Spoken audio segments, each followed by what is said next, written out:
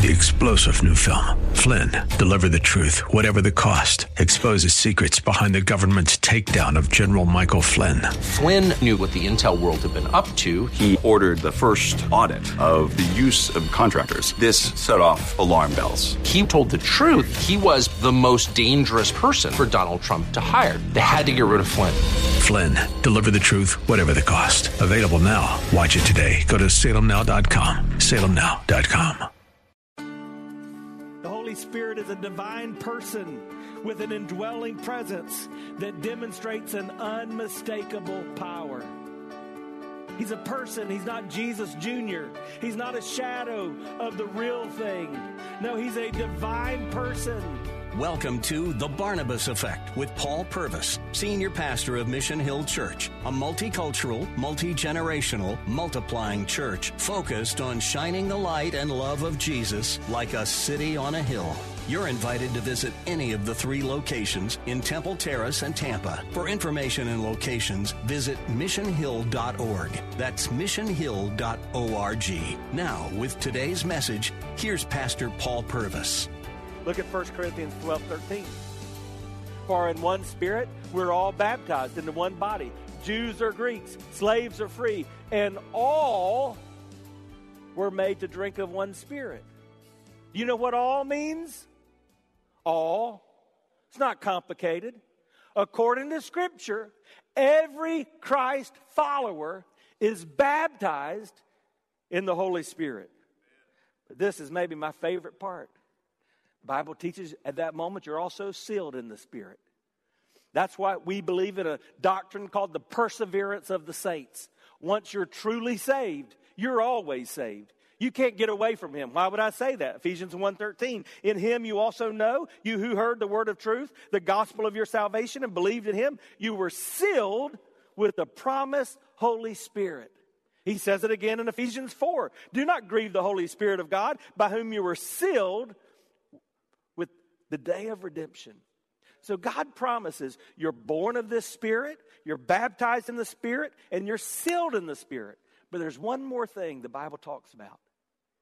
It tells us that we can be filled with the Spirit.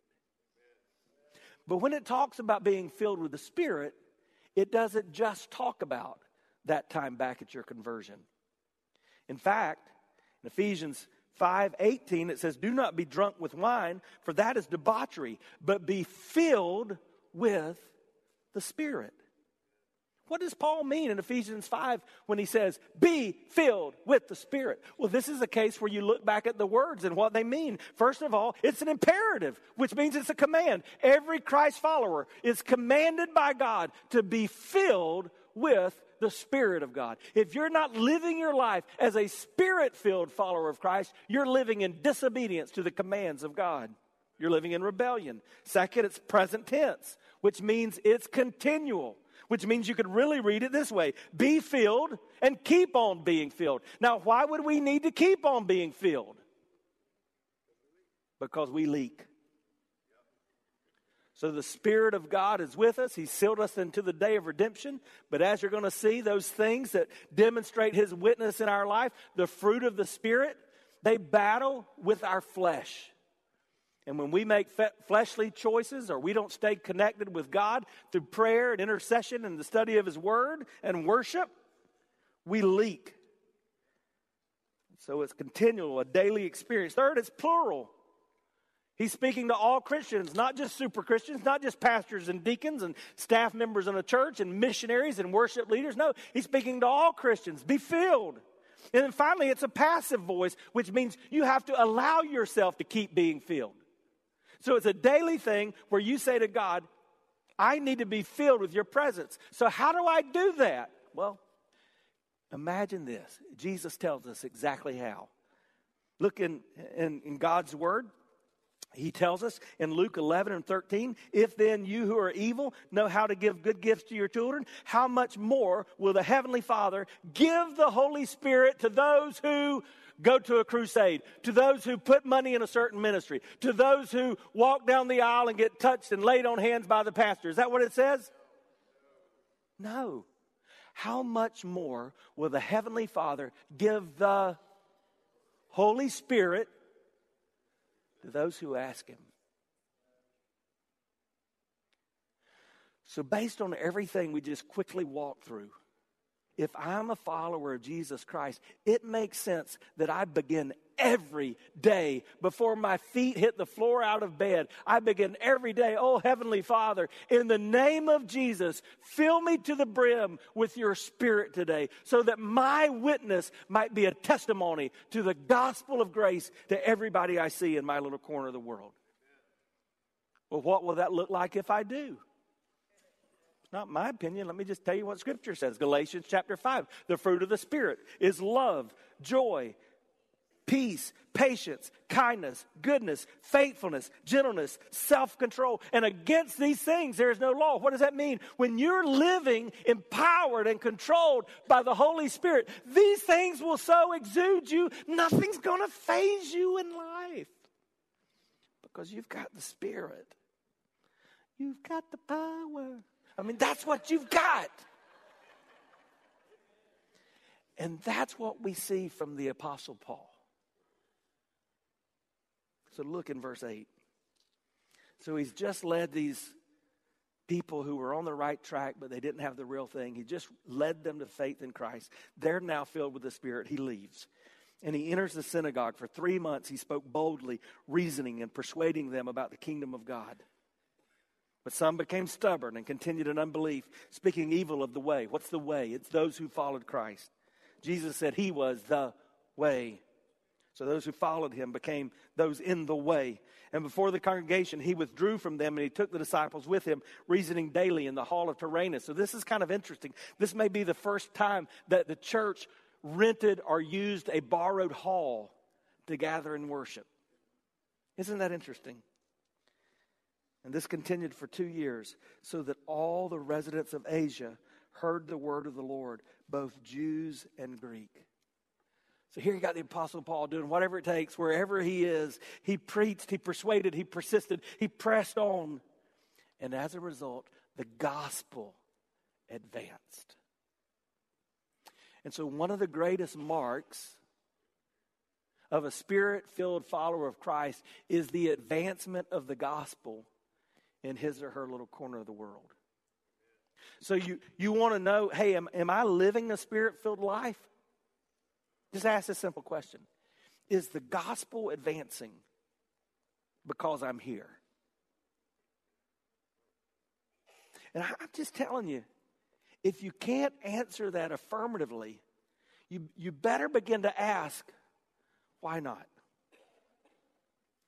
Notice what else happened. Verse 11. And God was doing extraordinary miracles by the hands of Paul. Oh boy, this is about to get exciting. So that even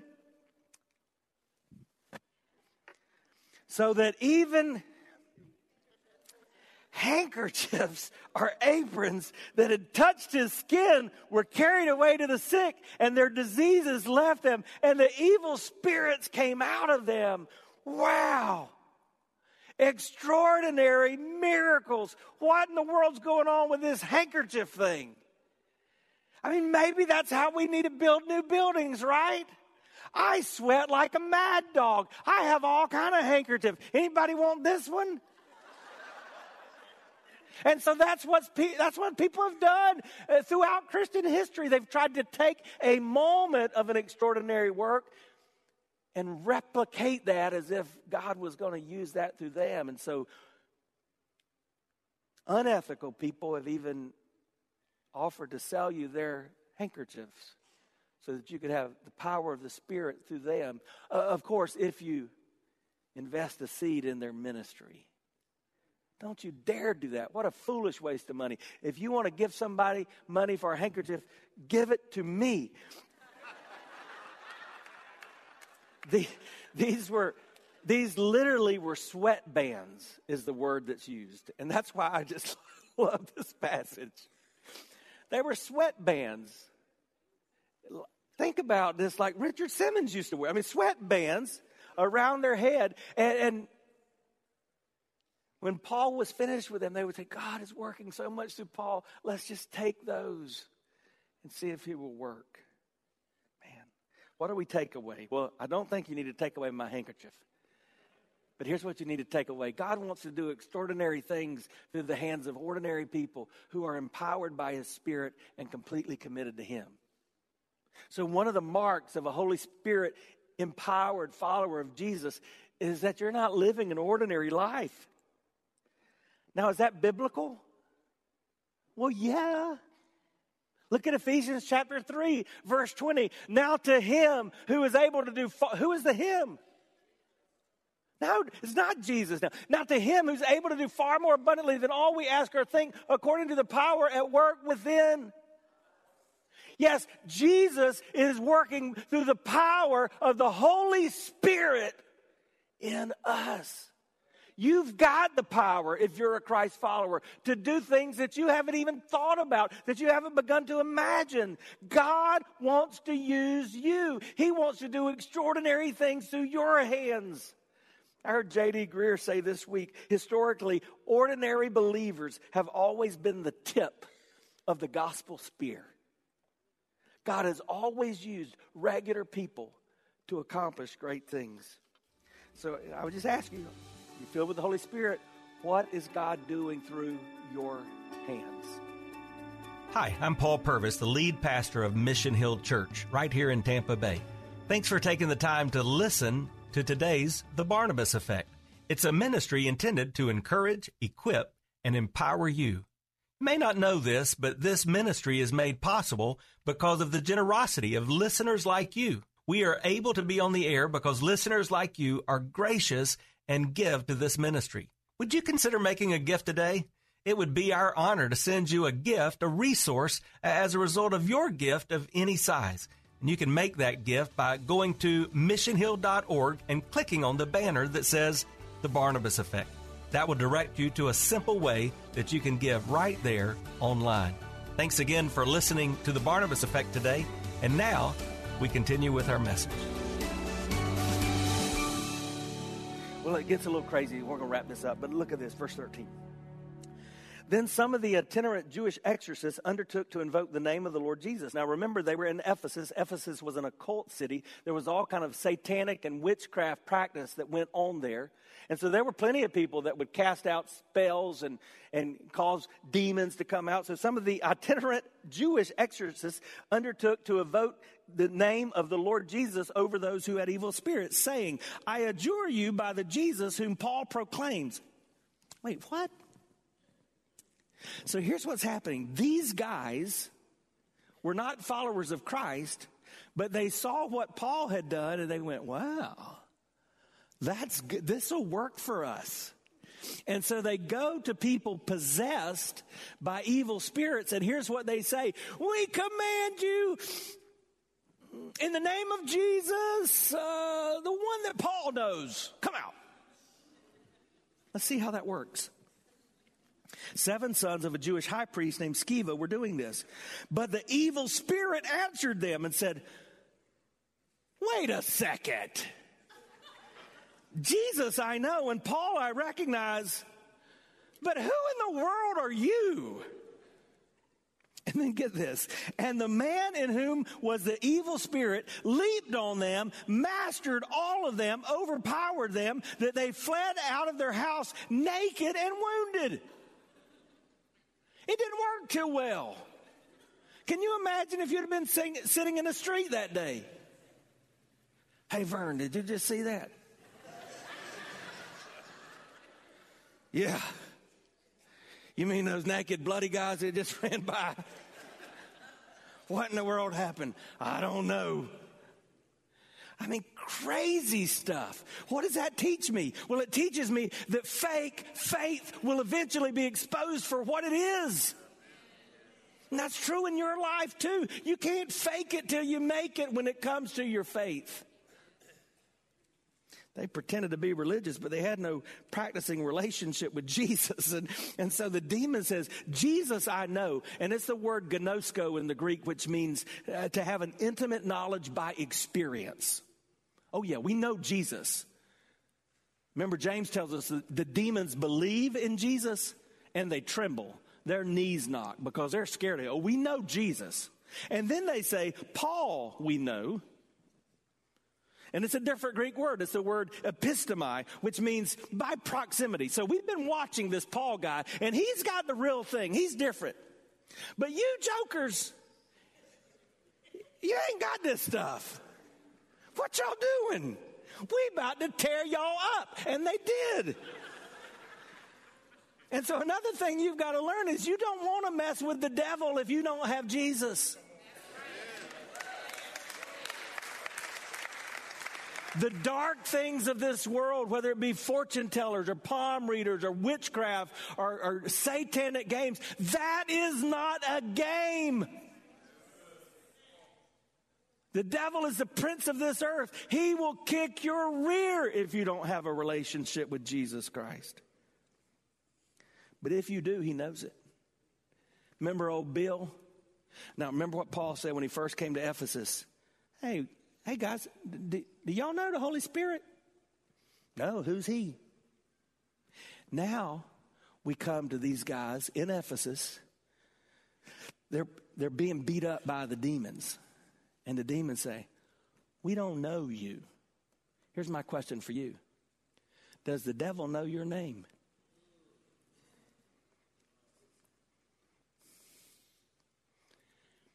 I'm just telling you, I'm a sinner saved by grace. But when I'm at my best, it fires me up when I'm walking through a trial and I recognize that's the devil.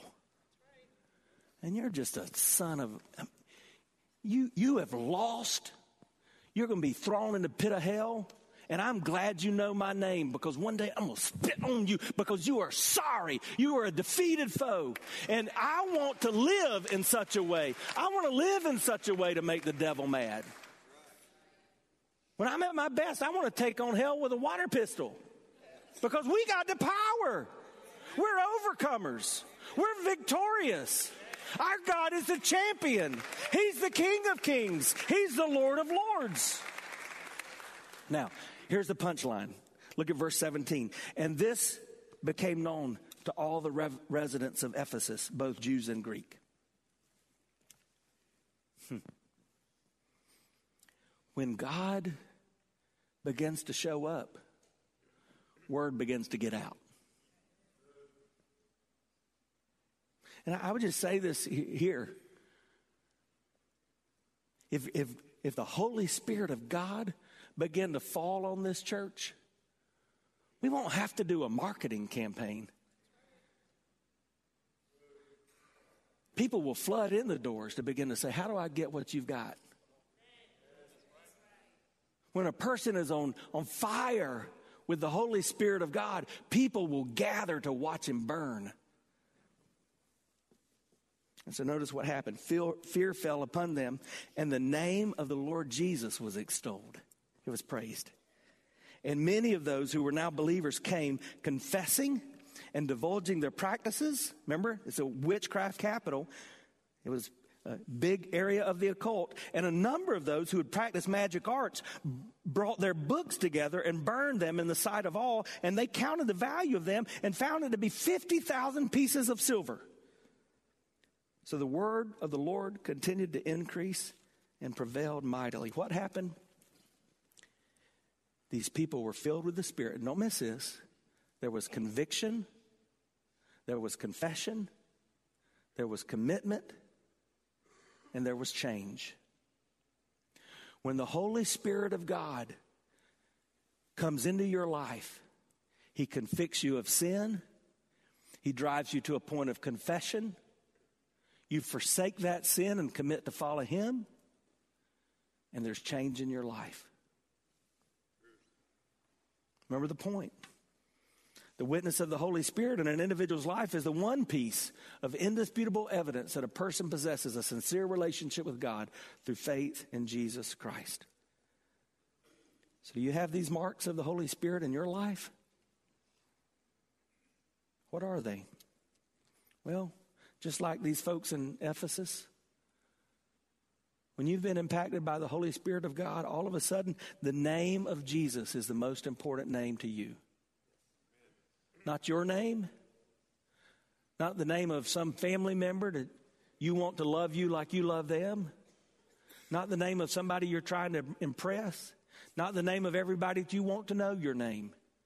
No, when you're overwhelmed by the Spirit of God, the name of Jesus is the most important name to you because there's just something about his name. When the Spirit of God empowers and indwells you, you confess sin and sinful practices are forsaken. It's not the same as just saying, I'm sorry. But you've got to realize, man, God's inside of me.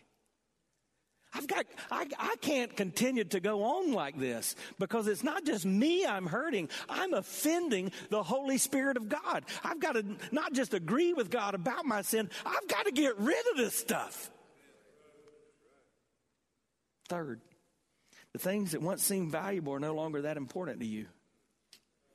So here's an interesting part of this story. They took all these witchcraft books and they burned them.